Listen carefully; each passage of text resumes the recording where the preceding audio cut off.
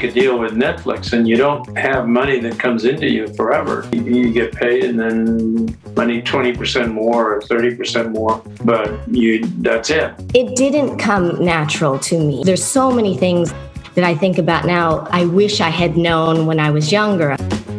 What I believe resonates with people who are particularly now is content that has some sort of meaning to it. It's more than just pure entertainment. And so suddenly MTV was the only thing, it seemed, in the whole world, and all of Hollywood and everybody else was taking their cues from this startup.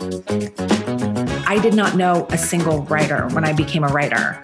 I think if you're trying to become a writer from someplace other than Los Angeles and New York, I still think that's really difficult. Welcome to Entertainment Business Wisdom with your host, Kaya Alexander.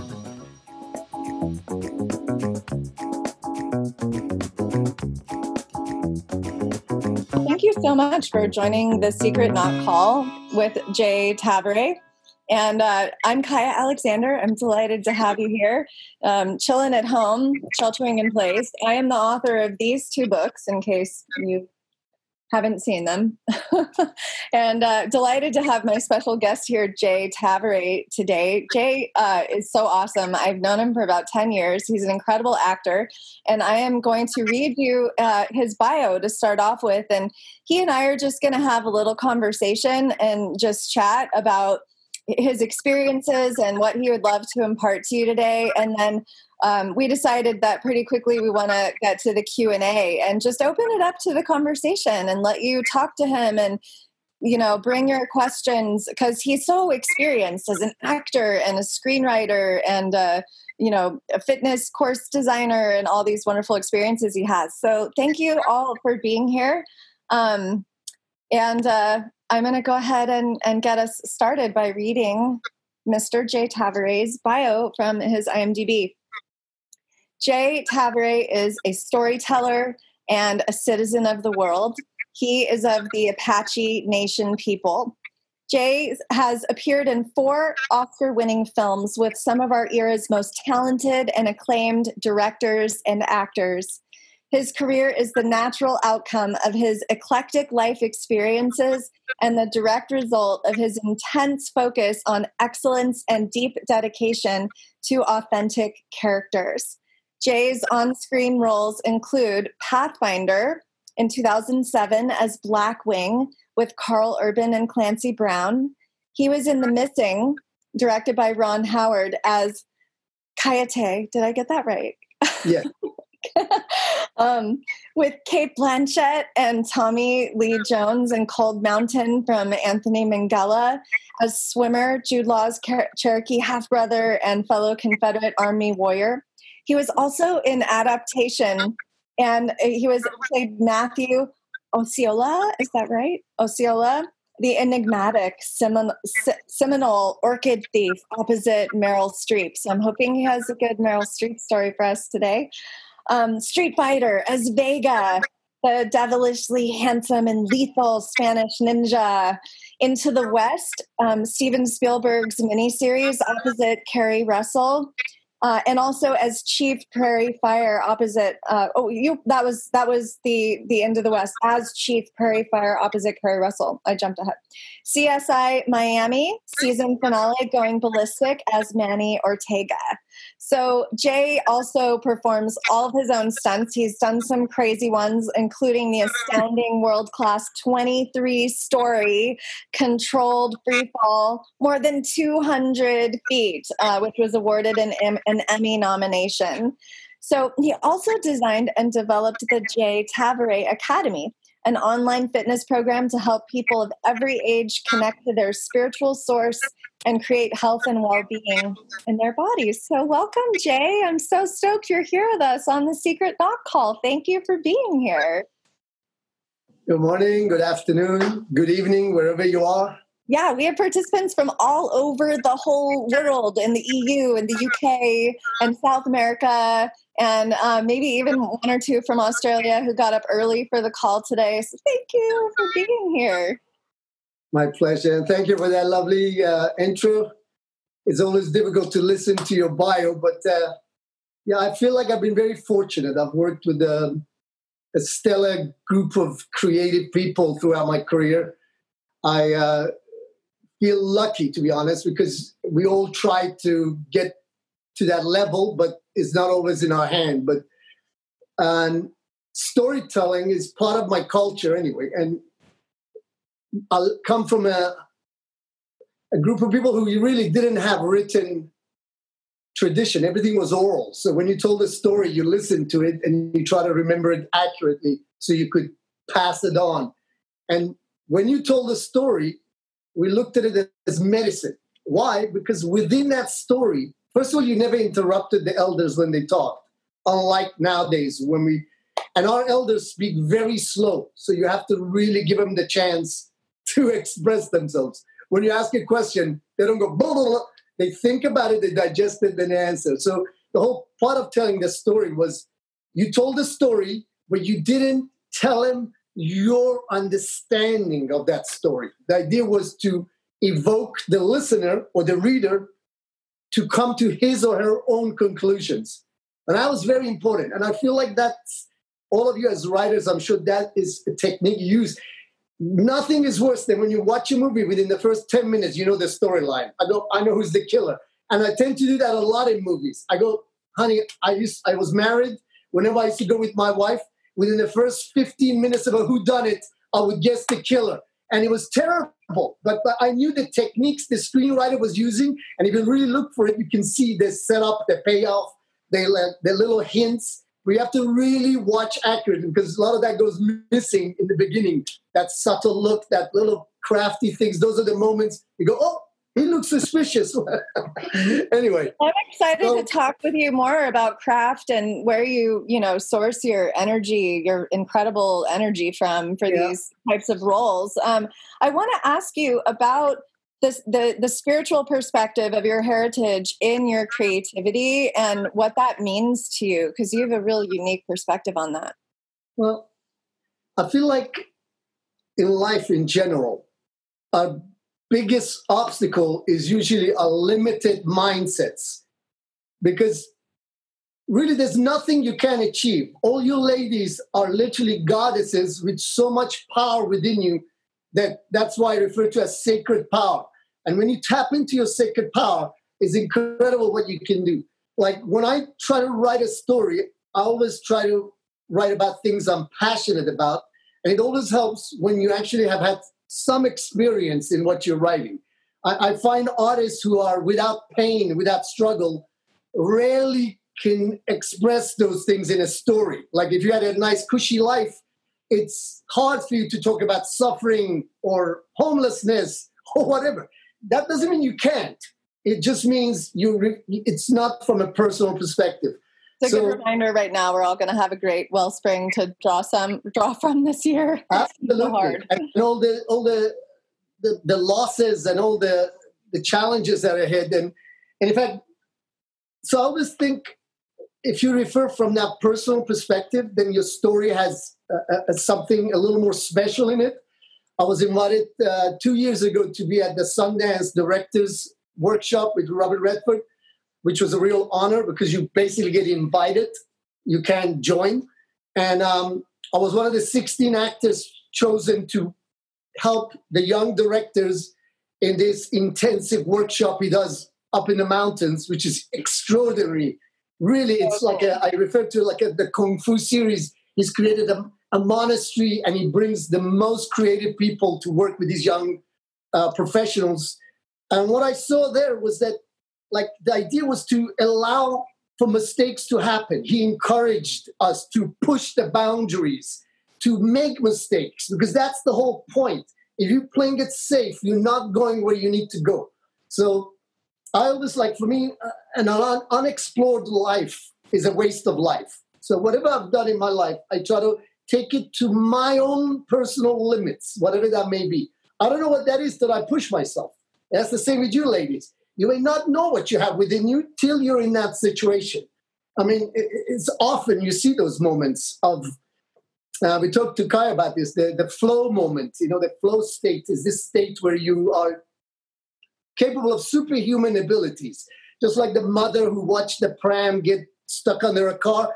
It's a true story. She was able to pick up the back of that car with one hand and pull the pram out in the middle of the chaos. She pretty much pressed 1,200 pounds in that moment, which is physically impossible for a woman of 120, 30 pounds. But in that moment, the brain produced dopamine, neuroadrenaline, all the things she needed just to have that superpower in that moment. So those powers are within you, both creatively too. And when you throw yourself... You're also being able to tap into those powers. I mean, and I want to actually jump into you telling us the story of The Missing, because I feel like that is a place where you really tapped into your superpowers. So tell us about The Missing and your experience. Yeah. Well, I noticed the question had come in that... well, first of all, like, I see myself as an actor. I don't see myself as a Native American actor necessarily. I'm just an actor, period. I happen to play Native roles, which is part of my heritage, but I play Middle Eastern, European, South American. So, but when I got the opportunity to work with Ron Howard on The Missing, it was really a once-in-a-lifetime opportunity. Ron Howard being an incredible master storyteller. He really is. He knows everyone's job on the set, from the writer to the gaffer to the stunt coordinator. He literally knows how to tell that story. But what was amazing was he gave me the opportunity to portray the Apaches in a three-dimensional way, you know, because I wanted to show that, you know, like when you look at old Westerns, the Indians are always the monotonic guys who never cried. They were these wooden, my people are angry. Oh, it was like that type of samurai portrayal, which I had grown up watching, which was so not true because I'm around the elders and whatever, and they are hilarious. They have a sarcastic, cold sense of humor. It's very cutting, so you got to be used to it because they'll throw you a curveball and you go, wow! You know, like but so I wanted to bring that into the storyline, the humor, the things, and thank God for people like Howard that brought me on the table. I remember the first time we had a table read with the writer Kaufman and Ron Howard and Brian Grazer and Tommy Lee Jones and Kate Blanchett, and I was invited with little Jenna Boyd, which was a little 9-year-old girl who's now a beautiful young lady. And I looked around the table and I put my hand up and Ron goes, what's up? I go, I feel a little inadequate. He goes, why? Because you all have this golden statue. Because they did all Oscar winners. When you need mealtime inspiration, it's worth shopping Kroger, where you'll find over 30,000 mouth-watering choices that excite your inner foodie. And no matter what tasty choice you make, you'll enjoy our everyday low prices, plus extra ways to save, like digital coupons worth over $600 each week. You can also save up to $1 off per gallon at the pump with fuel points. More savings and more inspiring flavors make shopping Kroger worth it every time. Kroger, fresh for everyone. Fuel restrictions apply. So I wondered what I was doing at the table, but I realized that he wanted an authentic voice. And what I brought, because I study my culture and I have lots of, stories about the Apaches, how they trained the mouthful of water. And I managed to bring that authenticity into to the session. And then there was more about that, because you have the script. Yeah. And then you are now bringing who you are as a member of the Apache tribe to a script. And how did that change the script and what was ultimately portrayed? And what did Ron Howard choose to do with your character that was different from what was on the page in the beginning? Well, I think originally he wanted me to play the Peshidin, the witch doctor, which eventually went to Eric Schweig from The Last of the Mohicans. But in our meeting, I was myself, and he noticed, he said later, this goodness about me, he said. And he thought I would be better playing the heroic character. He felt that was more challenging because everybody in that movie, the natives, were actually kind of evil. Mm. They were a group of American scouts who had run away from the prison, and they were now like, it was based on a book called The Last Ride. And the idea was these guys were just on one last ride, trying to give a finger to the U.S. cavalry and saying, we're going to do whatever we like. You can't stop us. And they were kidnapping young girls throughout Southwest, taken to Mexico for sale. That was basically the storyline. And myself and my son joined in with Tommy Lee Jones and Kate Blanchett to stop them. That was like the premise. But my challenge was to try to be authentic and real, but also he said, you two are the good people, and you have to balance all the evil they're going to bring. So, and I remember there was a scene where Tommy Lee Jones were supposed to be painted before he comes in to negotiate for the girls. And as I was reading this, I knew this was wrong. And I had to really struggle, but I put my hand up and Ron stopped the session. He goes, what is it? I said, that just can't happen. And he goes, what just can't happen? I said, he can wear war paint and go into the Apache tribe. He goes, why? He goes, because they would kill him. He's projecting what he's doing. He's wearing a war paint. He's coming to battle. He's not coming to negotiate. He goes, but there was a line in there because and he didn't want to lose the line. And this is getting back to the writers, where you can't let go of your darlings, those moments you don't want to let go. The line in the line in the script was, no amount of paint or moccasins is going to make you an Indian. So he didn't want to let go of that beautiful line. And since he wanted to have the paint, and I said, well, it just won't work. He said, well, what can we do? And I said, well, before an Indian would go on a battle or a hunting trip, whatever, they would smudge, which would be sage. You smudge, you said a prayer, you kind of smudge yourself, and that was a form of protection. And he goes, well, and I said, maybe you can change the line to no amount of smudging or smoke and moccasins can make you an Indian. And that ended up in the movie. So I feel responsible as someone who has the knowledge to bring those accuracies to the writers, to the directors. And I feel like when they're big enough personality, they accept it. Nowadays, the good directors and writers for sure will accept it because they want authenticity. We want to get away from what Hollywood has done, which is stereotype people for generations. And not just Indians, everyone, Asians, you name it, Italians. All Italians are mobsters. All blacks are thieves. All Hispanics are oralese. They're all gangsters, you know. We have these stereotypes we do. What the reality is, we have natives have been doctors, engineers too. They have other people among us. So that was like an important factor. So that's where you come into play, when you have the opportunity as writers, first of all, you do your research as best as you can. If you can get hold of a tribal member to get your information, that would help. But I know it's not easy because often they don't share randomly information. I had a similar issue on Cold Mountain with Anthony Minghella because originally that script opened up with me teaching Jude Law a Cherokee curse. Now, when I met Minghella, he said to me he could not find anybody to interpret this curse because it was in conjuring, and in Cherokee tradition, conjuring was considered evil, and nobody would help him. So before I even got cast, I went and found a professor by the name of, I can't remember his name now. Anyway, I think his name was Howard too. And he was a Cherokee professor of language. And once I explained to him what I wanted to do, and it was really for a big movie. I couldn't give you the name. I said, but if he ends up in the movie, you'll get the credit. I'll make sure of that. I can't even promise you. So I got this curse. I interpreted it in Cherokee. I even learned it.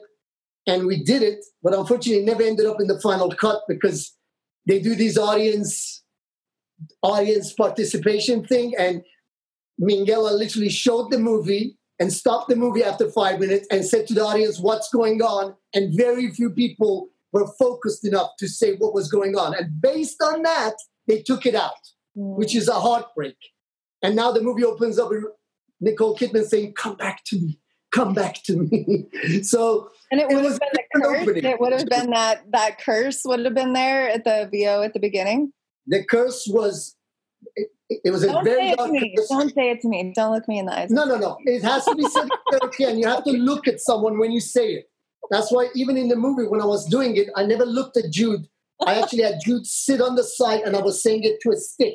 But you want to hear a funny story, which I know you like it? Yeah, I love funny stories. For the first 2 times we tried to shoot that scene, it was the middle of July, August in Romania. And if you don't know, Romania is very close to the equator. So it was 114 degrees, which I didn't know that. We're in wool suits. We're in a trench. It was like hell on Earth. You filmed this movie in Romania? Yes. Cold Mountain was shot 7 months in Romania, a few weeks in North Carolina, just for authenticity, but they could not find a place. By the way, Romania had a range of mountains which looked exactly like the Smoky Mountains. Exactly. That's why they chose the place. And they were able to build Cold Mountain City in the middle of the mountains, cutting down 100-year-old trees, which would have never been allowed in North Carolina.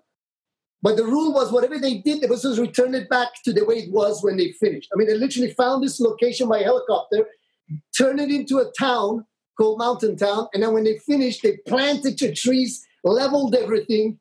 It was a true story. The only thing was left was Nicole Kidman's house, which they actually sold because our set designer was Dante Ferretti, and if you look this guy up, he's a multi-Oscar winner. He did Gangs of New York. He's done so many movies. English Patient, you name it. He's like multi-Oscar winner. And what he's known for, he brings his crew from Italy, and he literally builds the real thing. He doesn't create sets. He builds it for real. Like when we fought in the Battle of Petersburg, which was the opening sequence, the battle sequence was literally, first they built it to scale, then Minghella looked through the lens and goes, they're sitting too close to each other. No one's going to believe the battle was that close, which is the truth. Mm-hmm. They were sitting like a few 100 feet from each other in trenches, and they would start the war at 9 a.m. and close the war at 6 p.m. It was like work time. They would clock in, clock out, and then eat, cook. Next morning, let's get up and kill each other. And they were doing that for years, 3-4 years in these trenches. So just the thought of what these kids went through was shocking. And I'm going to stop there, otherwise I'll go on. Yeah, no, it's so fascinating. I can listen to you talk forever. I want to, I'm split on my next question because one, I'm dying to hear you talk about working with Meryl Streep, so we have to get to that. And then two, I really want to hear your advice for women screenwriters, especially.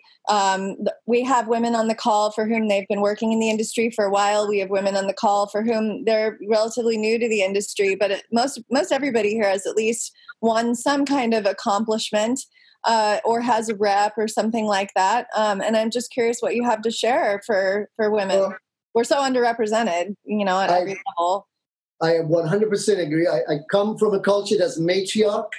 So women are in charge, and I wish more of the world would listen up, because if you had a woman president now, I promise you we would not have some of the issues we have right now. But that's another question. And I've worked with women writers and directors, and I'll be honest with you, sometimes I prefer them because they bring a sensibility to the roles. They bring more of an emotional touch into the writing, which sometimes, not all men, but a lot of male directors or writers might miss, And I mean, I just watched a brilliant movie called Queen and Slim, written by a female screenwriter, African-American. In fact, it was all African-American team, written, produced, directed, acted, was all black presentation. But you can see it was a woman writer. Even before I finished it, I hadn't looked. I said, I bet you a woman wrote this, because it just had that moments in there that just a man might miss it using his testosterone-driven brain. But so I think it's absolutely necessary for women to have a voice in Hollywood. I mean, it's a crying shame we don't have more of them. And I know in the past there was almost like a boys' club, and it would stop them, like people like Mimi Leader, who for me, I was watching her movies years ago doing these powerful, emotional movies like Deep Impact came out the same time as Armageddon, which was the Michael Bay version of the asteroid movie. Yeah, which is Scott Gardenauer was on our last Secret Not Call, and he was the line producer and EP on Armageddon. And if you watch those two movies, and that's a good example, I tell everyone to watch those two movies, because one is written, directed by a woman, and the other one is Michael Bay, who I know. And nothing is Michael, but her story is just different.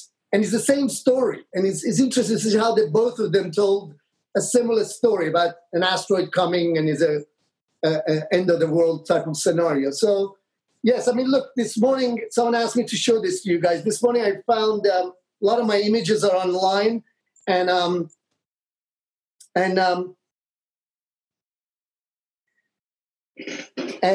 like, let me see, where's the camera? Yeah, there. Yeah. Just back it up. Just made like this image. Take it an inch backwards. Oh, yeah. There you go, yeah. If you read it, right at the end, it says, it's a prayer. And it ends by saying, oh, great spirit who made all of us, whatever. It goes, all races, but look kindly upon the whole human family. But it ends by saying, which separate us from our brothers. See, now that's wrong. It should be brothers and sisters. And I find that a lot in a male-driven society, that even the word mankind is not right anymore because it's humankind. And it's brothers and sisters. It's always, if you notice, the terminology is always one-sided, and we need to change that. Oh yeah, if we get started on talking about the goddess, that's such a huge passion of mine, because she was totally written out of the Bible and the history books, and largely all over the world. It was Pachamama, Mother Earth. The goddess was like the absolute center point of the homes in so many places in the world. And now it's God the Father, but like that's a whole other thing that I could dive down for a long time. The word women in many native languages literally means life giver. Life giver.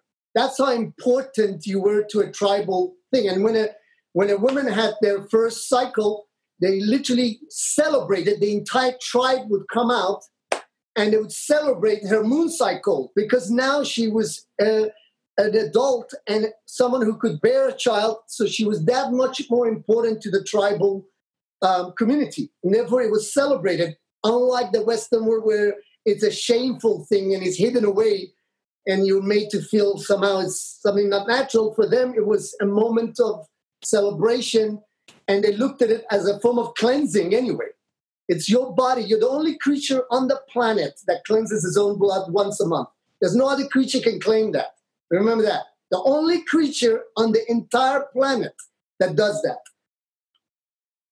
Think about another one. If you think about another creature, I don't think of another creature. That's how advanced the human race is. It would be You're really truly the closest to God. Huh? So it would be different for Western society to view that as sacred. We'll get there. Not part of the conversation. It's only a matter of time. The caveman. There's so much territory for us as women. I was just going to say, there's so much for us as women writers to talk about that hasn't really been portrayed. What do you see like that hasn't been portrayed of Native Americans, or really of any story that hasn't made its way to the screen? There's a lot. I mean, even among the Apaches, there's the story of Lozen, who was a female warrior. I love her. Yeah. Lozen rode with Geronimo, fought alongside the men, would shoot. She was one of the sharpest shooters. She was a badass, for the lack of a better word, but she really was. She was the visionary, right? She was the one who had the vision of where the enemy was and when they were coming, and she was a midwife. And without her, Geronimo she was his secret weapon, basically. Yeah, amazing story. Where is that story? How come even the Apaches haven't told that story? So there's those are the things. You got to dig up these characters throughout history. And look, the first prophet who brought the concept of monotheism was a female, Mitra. It was a Persian prophet, Mitra. If you look her up in history, thousands of years before Judaism, Islam, all of them, she talked about the one God. When the whole world, even the Jewish religion, if you look at the books, the first word in Torah is Elohim, which means gods, plural. The idea of one God came in later. So that's fascinating. I find that fascinating. So fascinating. I love the story of Lozen. I felt so... I was shocked to see, this is a super deep passion of mine, is how women were written out of the history books. Growing up all in America and Los Angeles, all I saw was 4 women, maybe. It was the one token Black woman was always Harriet Tubman.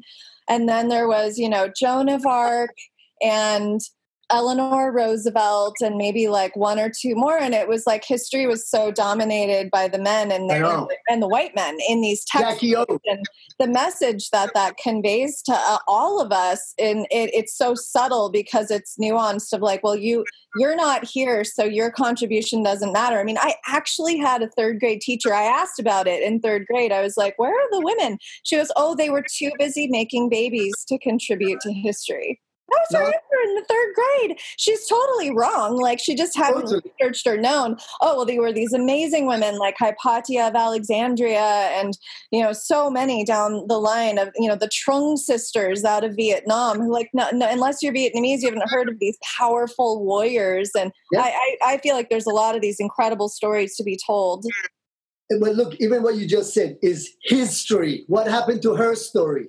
I mean, it's like, it's so evident. It's even in the writing. They named it history because he wrote it. What happened to her story?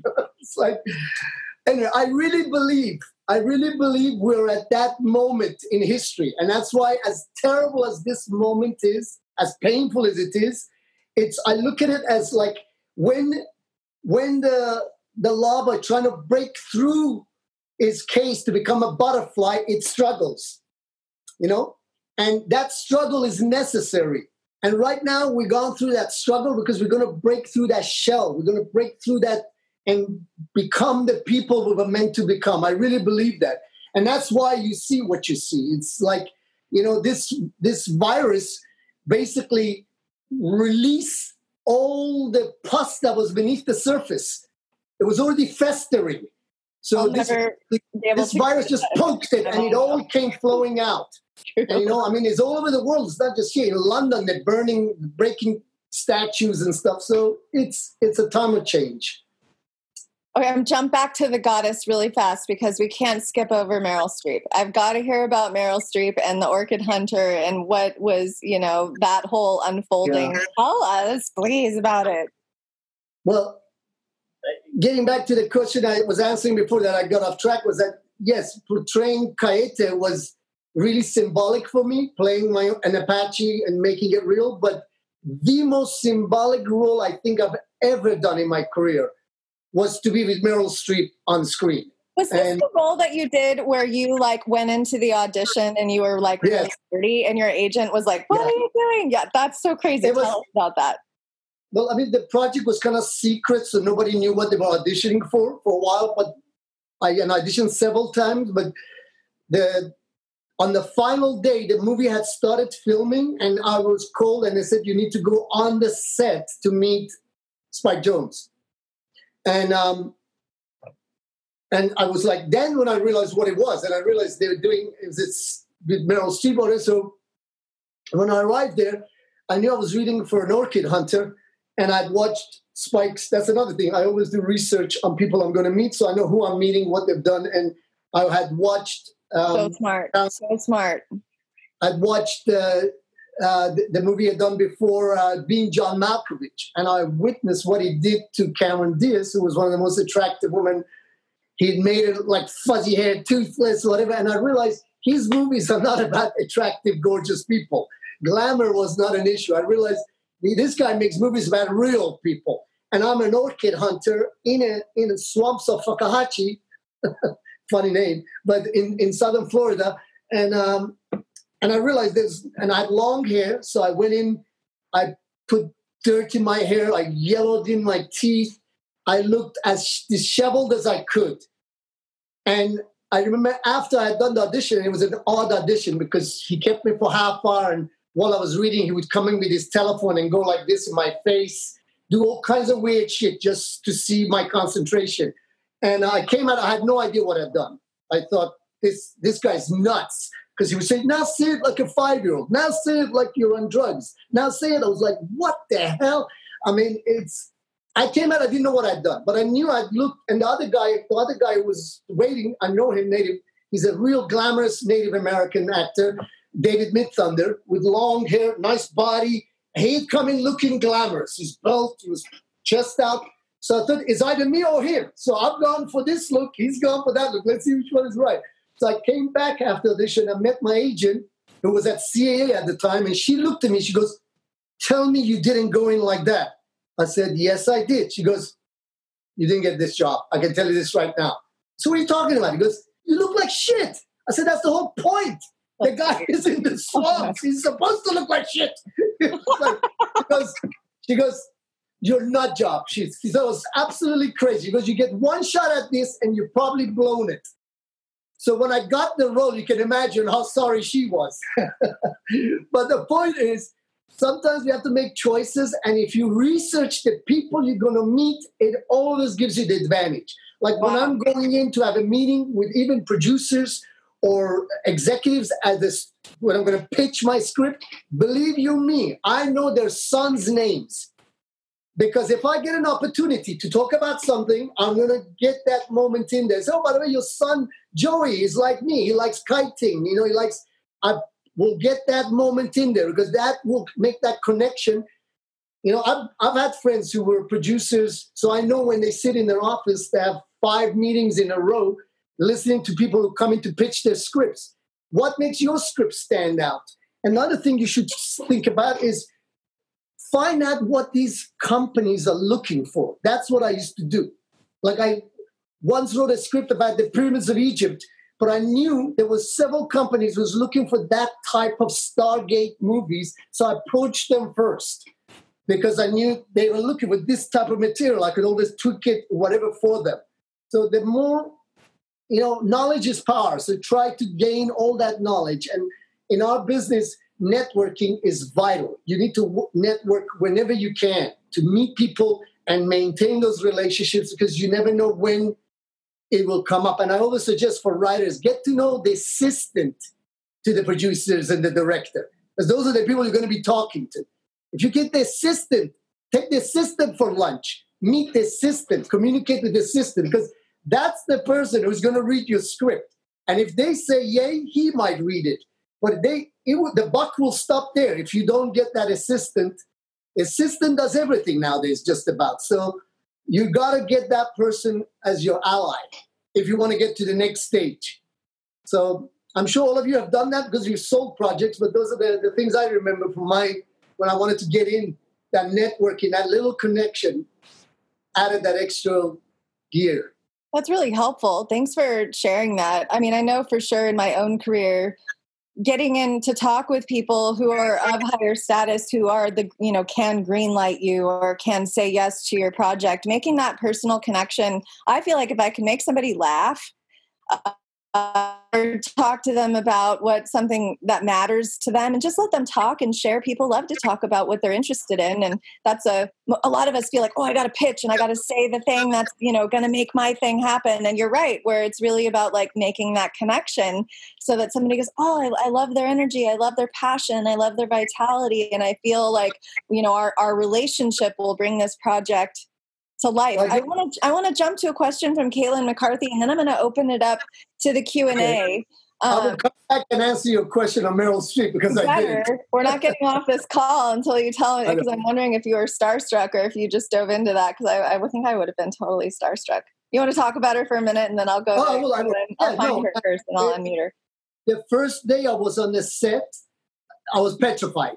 I was absolutely petrified. It was the first time in my life I thought, oh my God, I'm going to blow my lines and I'm going to look like such a fool in front of the greatest living actor of our time. I mean, those thoughts just go through your head. And I was just like, I realized I was out psyching myself. And then while I was going through all of that, from the corner of my eyes, I saw Meryl Streep walking towards me. And I was like, oh, here she comes. And so she very casually was like, hi, I'm Meryl. And then she goes, come here.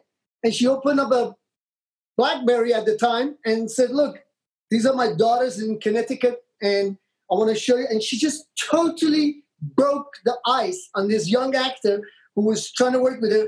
And within 5 minutes, had me laughing and comfortable. And I realized I was really working with an incredible soul, because she knew I was nervous. She knew what I must be going through because she knows what she brings with her to the set.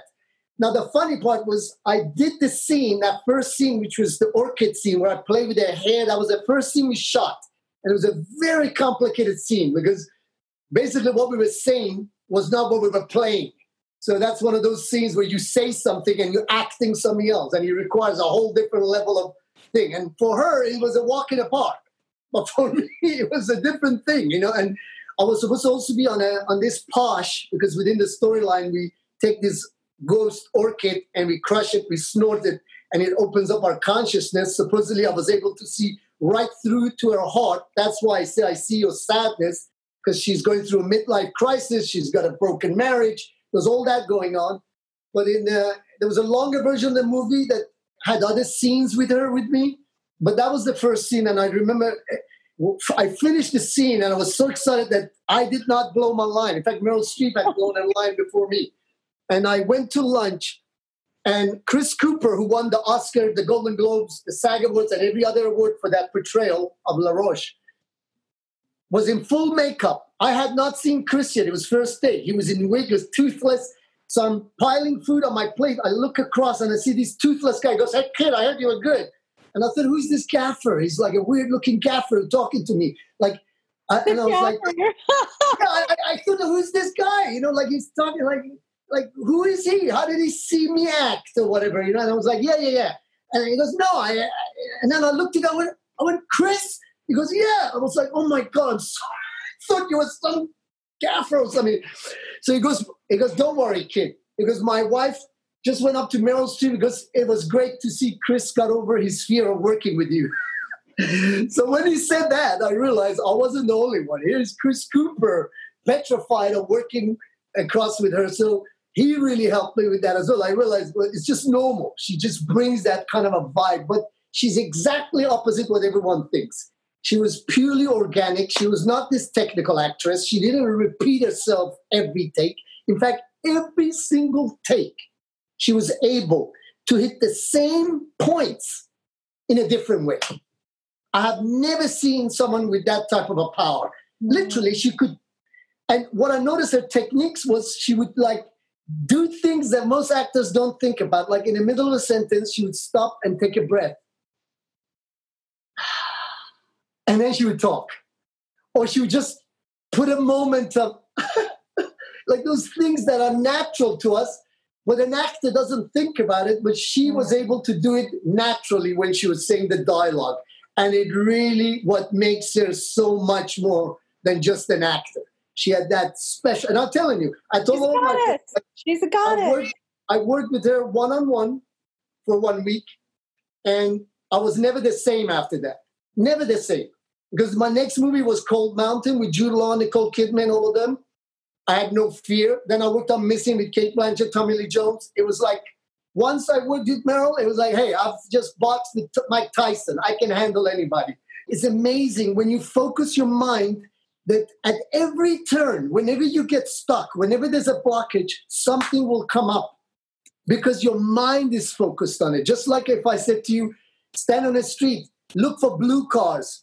And after 10 minutes, I say, how many blue cars you've seen? You will tell me the exact number. But if I said to you, how many red cars you've seen? You'll have no clue because you've been looking for blue cars.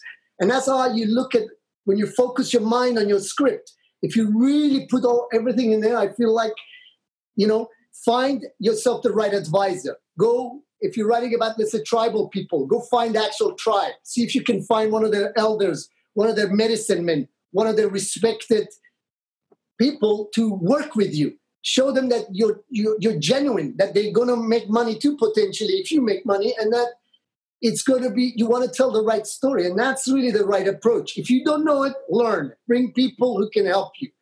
It's like, do what you do best and then delegate the stuff you don't to people who are experts. Bring them in and they will add value and accuracy. But forget that nonsense. If you're white, you can't write about black or Indian. Or if you're black, you shouldn't write about white or whatever.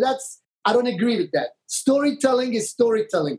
If you have a passion, a sensibility for it, that's the story that moves you, then you're going to tell it.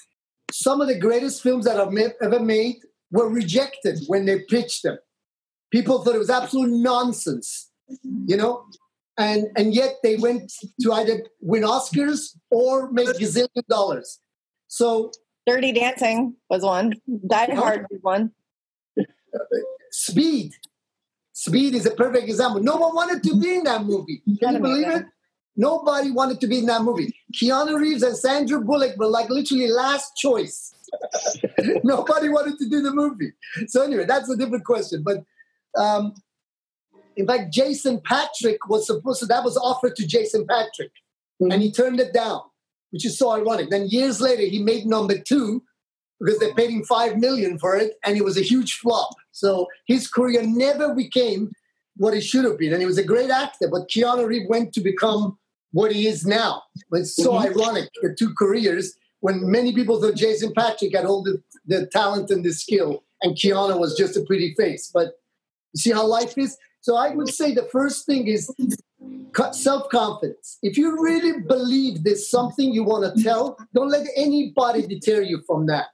Because that's your story. It's in your blood. You want to tell that story. And then what I say to you is, the story is one thing. When you write it, it's the first step in manifesting that story. But you have to remember, the execution of that screenplay has a lot to do. As important as the guy who edits it. So there's the 3 stages. I would say for all the writers, you should consider learning directing and editing as well to some extent, because it makes you understand how to write more effectively. Because a novelist can put whatever they like in a novel. It can be 500 pages of descriptive. You can describe the weather, the day, the way she feels, the way she plays with her hair. In a movie, you can't do that. You have to show it. How do you show it? How do you show it in 105 pages, especially if you've adapted it from a book, which is even harder? Or how do you bring those moments? So then you have to really think about moments that move your story forward. And often I find those moments have to have conflict in it. You can't just have a la-di-da-di scene that looking at the weather is beautiful. You can. Those are your glamour shots. But really every scene that moves the story forward is when there's conflict or something between 2 characters that the audience watching is going to learn or receive something, and it will take him to the next moment in the story. So I think it's like, believe in your story, keep developing it. I always say to screenwriters, you never finish a script, you abandon it. So there's a moment you just abandon it. You say, okay, I'll put 2 years in this, now I'm going to show it. Because remember, even when you think you finish, you meet the production house, they're going to put their inputs. That script, by the time it gets greenlit and is a lock script for a shoot, might be quite a journey still, you know? And even when you're ready to shoot, I've been on the set when I see that the script yet changes again. When you're on the set, there's an organic thing that happens. And, you know, I had a lot of dialogue in Apache with Tommy Lee Jones in The Missing, but I realized it was unnecessary. It was boring for the audience to listen to long sentences in Chiricahua. Me saying, and then people reading this crap. So that was one of my first suggestions, that let's keep it short and let's keep it funny. Because nothing is worse than reading boring subtitles. You know, like make it funny at least. And that's why we started joking about Tommy Lee Jones saying, hey, you still go up north and see that fat Zuni girl? And I go, no. She started to like me too much. And so we started out like little banter, like 2 football buddies. And that was our suggestion. And by the way, none of that was in the script at the table read. None of it. In fact, when I came to the table to read, none of the Apache was even written yet. So I was kind of like a silent character. And I was like, oh, no, another movie where I'm going to read it, you know, in the background or whatever. And then Ron said, no, we're going to write all the stuff. And that's where we started to create those scenes. So for me, everything starts with my mindset. My whole life, I was like, you know, I've been on my own since I was in my single digit. Before I was even 10 years old, I was in a boarding school. So I wasn't really raised around parents. I didn't have this support system. So what I learned was to rely on my instinct and that inner voice, which, by the way, it's really real. You know, now science has proved that in your stomach, you actually have the same cells that you have in your brain that have the ability to think. There's an actual awareness, consciousness in your gut. Hence, they say, oh, my gut feeling, where it really thinks. It's not just the old wives' tale. It really, your gut has a sense of consciousness. It understands, it senses danger. In the distant past, our ancestors used it a lot more often than we do. But when you get that gut feeling, and women's intuition is stronger than men, you got to listen to that. There's a reason. It's thought of something. It's sensing something. So we need to become more sensitive to those vibes, to those things. And I believe it all comes again with the mindset, because once your mindset is clear, answers will just pop up for you. You know, if you put intentions, look at this, there's that test. I'll answer you simply. There's that famous test of the, if you go online and Google it, you see the video of it. It's a simple test where they fire electrons through two slits, and they see the pattern it creates on the back wall. And the funny thing is, the moment they introduce a camera to see what's happening, that pattern changes. So what they've learned from this, which is shocking, is that the very act of observation, the very act of intention changes the outcome. So you must remember that. Instead of going from a point of doubt, first be clear what you want to do. Once you set your mind into motion, because that's what I say every morning to myself. By will alone, I set my mind into motion. By will alone, you must will it. Will what you want to do. Create the world you see. Manifest it. Don't wait. Don't hesitate, and don't let anyone tell you what you can or cannot do. You define who you are, not other people. And let your actions define you, not your words. So do it. You'll be surprised if you just do like what I say about fitness. People say, how you stay in shape all your life? I go, it's like brushing your teeth. If you wait and brush your teeth for 2 hours each month, you're going to be in a terrible dental situation. But if you brush it for 2 minutes each day, then you get success. So it's that repetition of the healthy behavior, repetition of things that you know will work for you. Like if you're more creative in the morning, get up, put everything aside, do your creative, what I call forced creation. That's how I wrote my first script. I wrote a book. I read a book called Write a Screenplay in 21 Days. I go, hey, that sounds good. And part of it was to sit down and force yourself to write 3 to 5 pages a day. That's what I learned from that book. You know what? It was a great lesson, because some days you don't want to write, but I forced myself. You sit your ass down, take a hit of your joint, whatever it takes. Get creative. Drink your whiskey. I don't care. Get in the mood. Make yourself want to be creative. And then when you're sober, make sure the stuff you wrote was good. Otherwise, forget it. So I guess when we're buzzed, we believe everything is wonderful. But anyway. But Jay, if only you could be more motivational. Yeah. Well, I'm not. I use music. I have a whole collection of movie scores, just the soundtrack, no words. And when I want to write a scene, I think of the mood of the scene. And so I pick a song from a movie, and I put that on, and that creates, like Braveheart used to do something to me. So I used to play that James Horner track, or Passion of Christ was a beautiful score. Movies that moved me. And I would pick a track, and then I would play that while I wrote that scene, because that created the mood of the scene I wanted. It created the tempo, the scene, how I wanted it. So whatever technique you can create yourself to actually get them, because remember, when you watch a movie, those music is in the background. That music enhances what you see. So if you want to bring the emotion into the scene, think of those emotions. I'm sure you do. And the music really helps me. That's one of the techniques I use. I love that. That is such an awesome share. Thank you so much, Jay. We're so honored to have you here with us, and thank you so much. Well, you know, it's so funny. In the 1990s, I had an absolute fascination with esoteric knowledge that was coming out of like Egypt, and I had heavily studied Edgar Cayce's prophecies, and I was big time into that stuff. UFOs, all of that stuff. And when I wrote my first script, was just basically I was always a good storyteller, but I couldn't type. And my wife at the time was a court reporter. She could type 200 words a minute.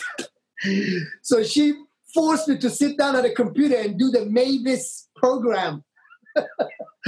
She was so good, like literally forced me. And after a few months, I learned to type about 40 words a minute, which wasn't bad. So I thought, okay, now I can type. So I sat down. I had a double closet. I emptied the closet. I put a table in there. I used the technique that I used when I was at school. I went to a British boarding school, funny enough. And in British boarding schools, we had a den. all of us had a den. It was like a little space with curtains, and we could stick whatever we wanted, and a desk. And after school, that's where we did our homework. So I created that type of a thing about my story. I had my computer in there. I took pictures of the actors that I had in mind. I stuck in there. I, did everything that book had told me as well. And just every morning I would get up, I would put myself in that den, I would play the song, and I would just start writing. And I would try to do 3-5 pages. If I could write more, I would write more. But it was just out of passion. That's why I said, before you start, get that passion first. Get that fire in your belly, because that's what's going to keep you going. Like most people say, how do I stay in shape? I say, well, you got to get excited about being in shape. You can't stay in shape if you're just going to go, average person goes to the gym for 6 weeks a year. Why? Because we can't be consistent. And we're not consistent because human nature shuns away from difficulties and painful stuff and always goes towards fun and joy and comfort. But the irony in life is all our answers are in the painful things. All our answers are in the difficulties of life. And if you have an easy life, you're going to learn nothing. A good sailor was never found in a calm sea. He went through storms to become a good sailor. And that's what I say, challenge yourself. First, get passionate. Do your research. Get your stuff before you even write the first page. Get everything ready for your creative thing. So then when you sit, there's several hours a day that you can really create about the subject matter, and just write your first draft. Don't worry about it. Knock out that first draft. There's going to be a lot of nonsense. Sometimes I didn't know what in the scene would happen. I would just have a conversation in gibberish. I said, that has to go there. Okay, I'll put that scene. I know what I got to do there. And I go to the next scene just to think. And at the end, you can always move scenes around too, which is something so important, how you tell a story. Sometimes, like I always give that example. One of my favorite films at the time was ID4, Independence Day. And I actually met with that director, Roland Emmerich and whatever. And I even tried to pitch him one of my ideas later. But originally in that movie, the opening scene was the moon, where a shadow comes over the moon and goes over the flag of the astronauts. And the shadow was the shadow of a UFO.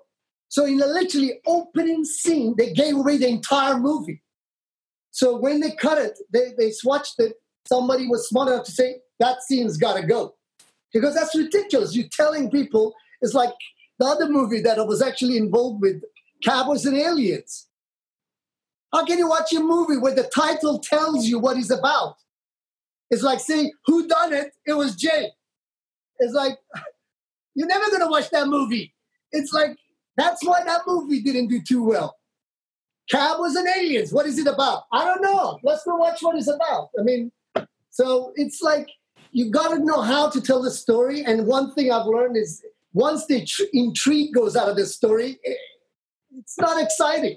It's kind of like a relationship. Once your partner knows everything about you, it's not that good. Stay slightly mysterious. That's the key in life. And the same with your story. Don't try to explain everything. Let the audience come to those conclusions. They might be different than yours, but just create the thought. And I think that's the important thing as writers. Provoke thought, because that's our challenge. It's not your job to make him understand. He's got to come to that conclusion by or herself. You just got to provoke the thought and provoke the emotion and the thought. Look, emotion. Emotion. So it comes from energy into motion. Emotion. And it is emotion. If you sit a certain way, you will feel it. If you put your chest back, head up, you'll feel different. It's the motion creates the feeling within. You have to do that. So, did I answer your question? I don't know. Oh, so anyway, I just sat down. I set myself a period of time, and I just knocked out the first draft. Then I went and sought other professionals, let them read it. In fact, I made mistakes. I went to my first, that's what you asked me. I was lucky. I had a friend who his father was a very famous agent at ICM, Jack Gilardi, who was the agent to Jean-Claude Van Damme, funny enough. And his son worked at the production company for Howard Baldwin, who owned Pittsburgh Penguins at the time. It was a company. And so they were looking at things. So I couldn't. I said, look, I wrote a script. Can I come and pitch it? I've just written a page. I went in, I pitched him. They loved it. They said, we want to buy this treatment from you. I said, no, I want to write it. He said, you're not a writer. I said, let me just write it, just once. He says, well, we want to option this. So they gave me $7,500 that day for that one page, just to hold on to it. That's how good it was, the idea. And back then, high concept stories were in. And I tell you, one other thing I did that was very smart. At the time, the writer that's behind me right here, Graham Hancock, was one of the world's leading archaeologists and investigative reporters. And he was writing about all these mysterious earth phenomena. By chance, he happened to be in LA. And my wife found that out because I heard it on the radio. Back then, there was no social media, none of this stuff. I heard on the radio it was going to be in. So I wore my suit. It was like a scene out of Oliver Twist. I went to the meeting. There was hundreds of people sitting down before the lecture. He was fiddling around with his notes. I got up. My wife says, go now. I said, are you crazy? He's about to start his lecture. He goes, if you don't go now, you will never have this opportunity again. I have to tell you, behind every successful man is an exhausted, smart woman. But anyway, she pushed me. I got up. I walked to the front, and it was literally like a scene out because he was looking at his notes. Suddenly he looked up, and there's a guy standing in front of him. He goes, excuse me? And I had to speak quickly. I said, Graham, I'm a screenwriter from Hollywood. I've written a script regarding your research. I need to speak to you. Just like that, like a maniac. And everybody's looking at me. And he goes, wait for me at the end of the lecture. I said, so I walked back, and everybody's looking at me as I'm going back, like, what the hell is this guy, So that move, I waited. He couldn't see me at the end of the day, but he came to me and goes, here's my number. Call me at my hotel tomorrow. I went to his hotel. I had lunch with him and his wife. Then I invited him to my house. He came to my house. He became my creative advisor. So that added a lot of weight to my script suddenly. Because this guy had sold 5 million copies of just this book in Japan. He was world celebrity. He became my friend. And he liked my story, how I twisted his factual stuff. And so he started working with me. And he wasn't too happy about all the killing I had in the script, but I explained to him that it's action adventure. We needed it. So, because he was a very spiritual guy. He wanted to tell a much more of a small thing. So that's really the answer to you. It's like, that's why I said to you earlier, networking. The people you meet now, even in your classes, how do you know one of these people now in 5 years, 10 years is not going to be a famous producer or an agent or whatever? I give an example. One of my friends in 1990 was Steve Levinson. Look him up. He's now Mark Wahlberg's producing partner and manager. And he's got shows like Mad Men, Ballers, Entourage on HBO. I mean, he's everywhere. He's one of the most happening people. This guy was like my buddy. He was actually my manager for the first few years of my career. But the conflict with my wife didn't work because my wife was also an agent, so it just didn't quite work. So they didn't work well together. But on hindsight, that was one of the biggest losses of my career, losing him as a manager. Because if I stayed with him, who knows where I would have been now. We're still friends. So keep those relationships and develop however you can.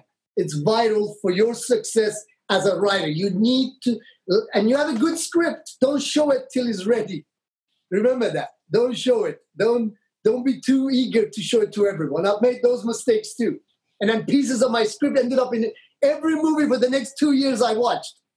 Oh, no. Trust me. Oh, my gosh. Especially stuff that was unique. I'd come up with clever stuff. I gave it to a screenwriter. He read it. He took the best part of my script. 2 years later, I saw a script he written. All of those elements was in his movie. You can't control that. So, but hey, that's how you learn. So you got to get your spec script and sit on it till you got the right people and make sure you hand it over with a cover letter with some record of who you're showing it, who kept it. That's very vital, who you show it to. Don't just send it out everywhere randomly.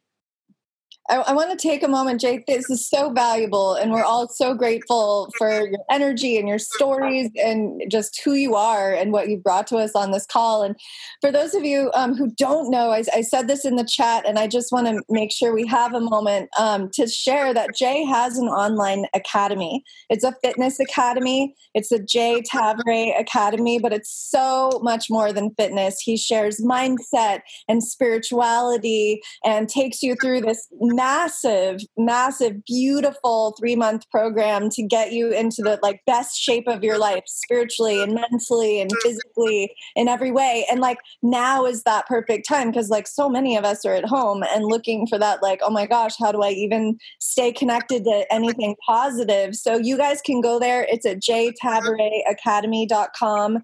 He's giving an amazing deal on it right now. What is it, Jay? It's usually $300 or something. Now it's $35 or something ridiculous. Under $40. It's under $40. So if you want to just absorb all of his amazing inspiration, go sign up and benefit from that. He put a lot of energy into creating that, and it's really spectacular. My other philosophy is that when you're healthy, your mind is just sharper. You mustn't forget that. I think writers by nature tend to just sit around all day. And they even say it. They go, I'm a writer. The guys always have beard, long hair. They don't care. They sit there. Their one exercise is going to the fridge when they get a writer's block. And I always say, that's not the way. If you really want to be creative and fresh, you need to keep this the sacred machine, which I refer to the body, in tip-top condition.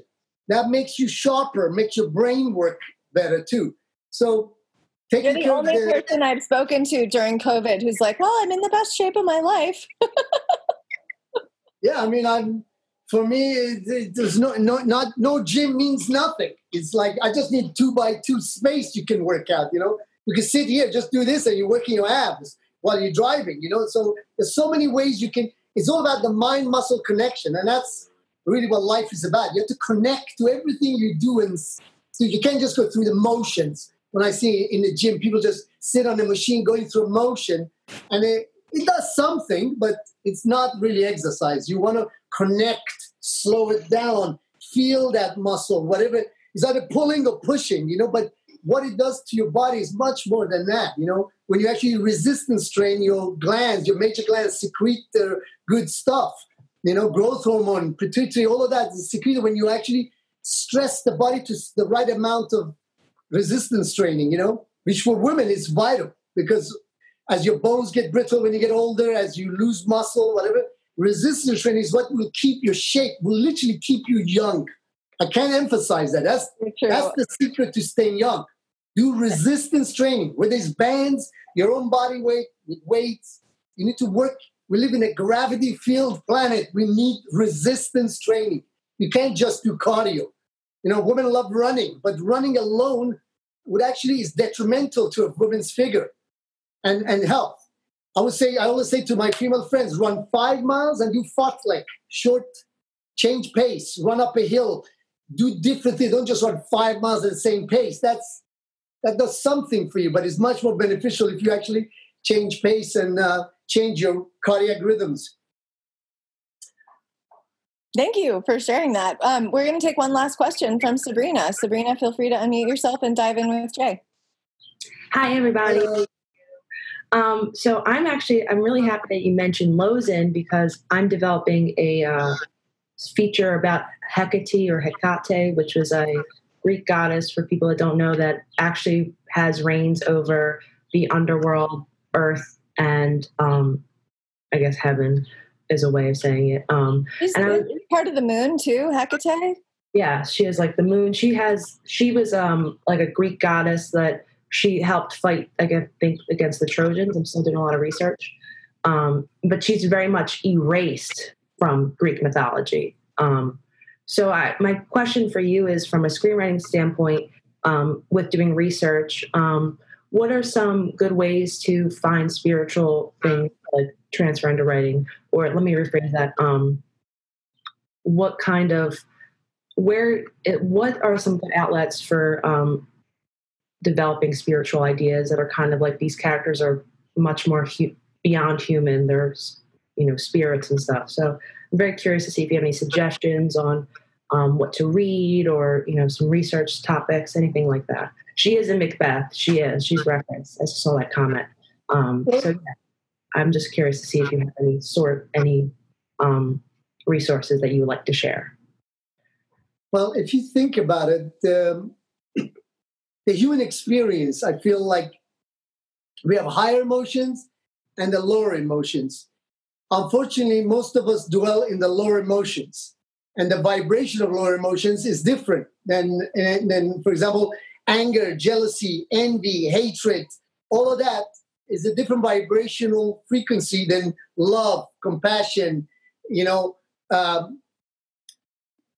when you're generous, when you're, those things just naturally has a different thing. And I think in movies, if you think about moments that are tearjerkers and which are vital for a great script, it's like that moment I just had with all of you when I was talking about the light within or whatever. Even I got emotional saying it. Why? Because we all are capable of spirituality. We are spiritual beings.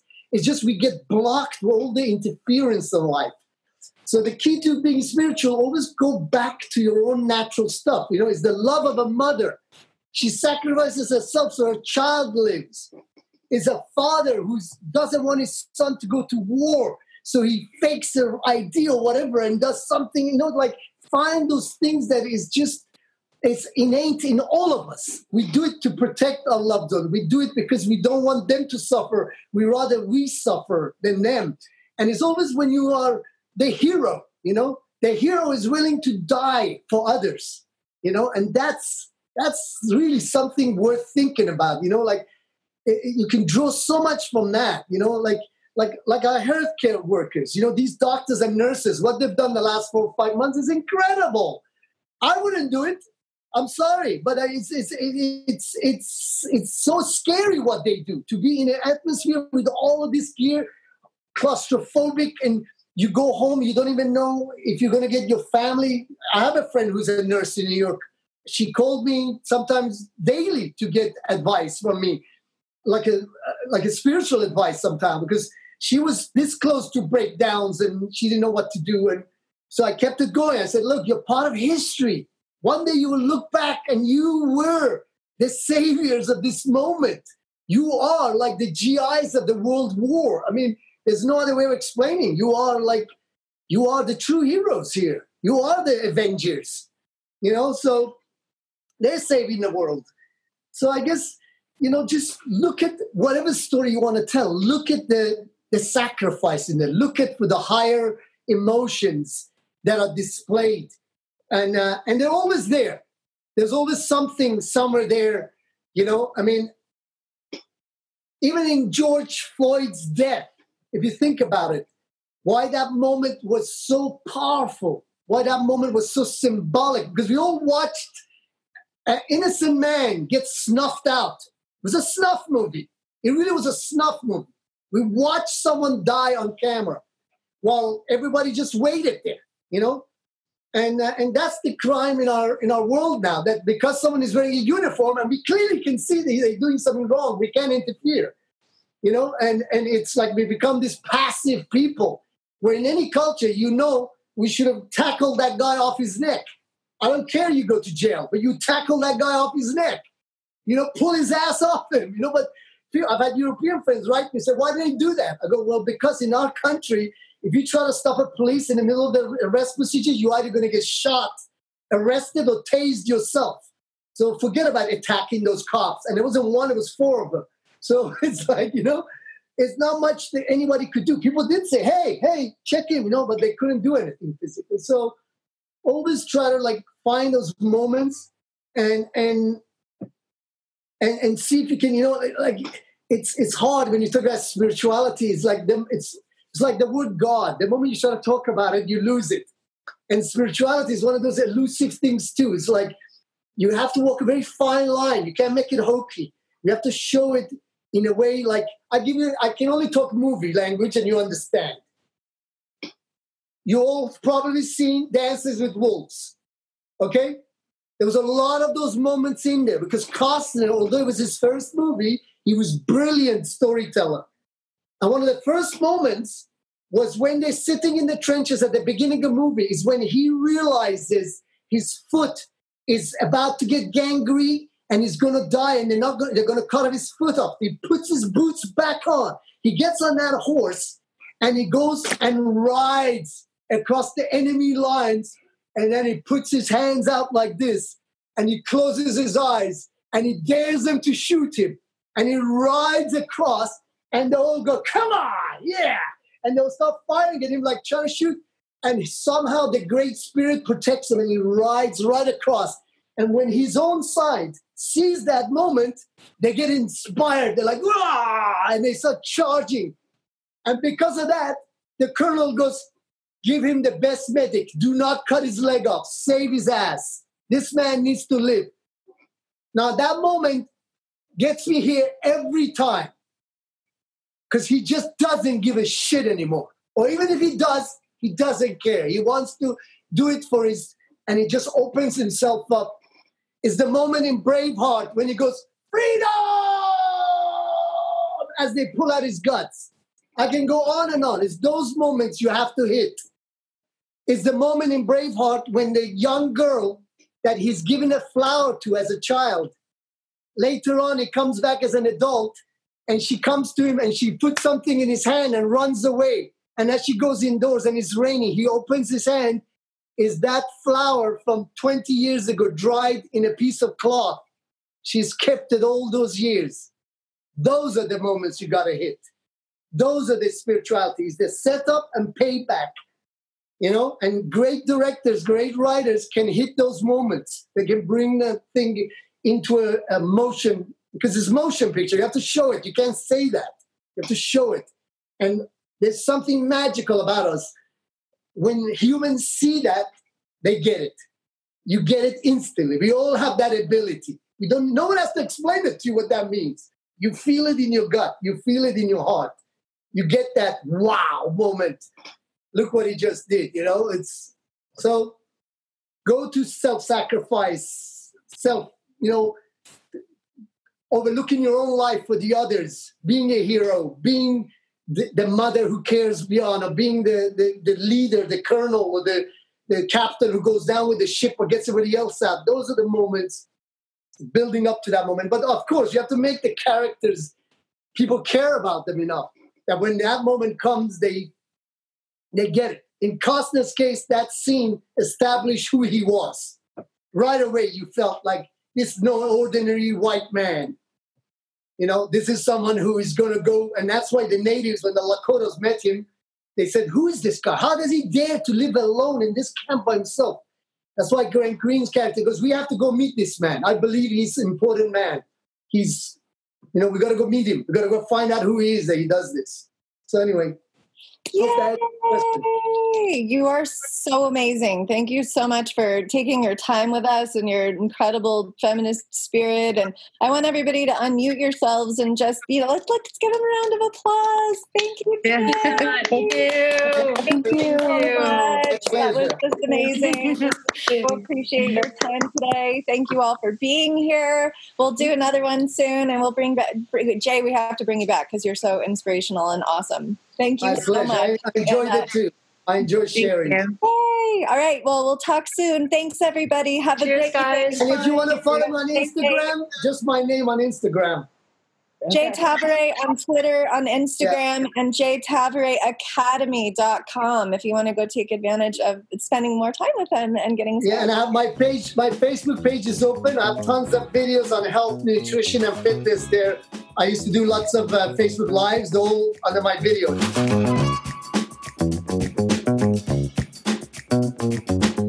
Thank you for tuning into this episode of Entertainment Business Wisdom.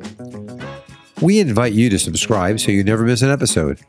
Please like, review, and share it with your friends and colleagues. Kaya Alexander can be reached on Twitter for your questions or comments at ThisIsKaya. Get entertainment business career training as well as a free special report, How to Pitch Anything in 1 Minute, at www.thisisKaya.com. entertainmentbusinessleague.com. Thank you.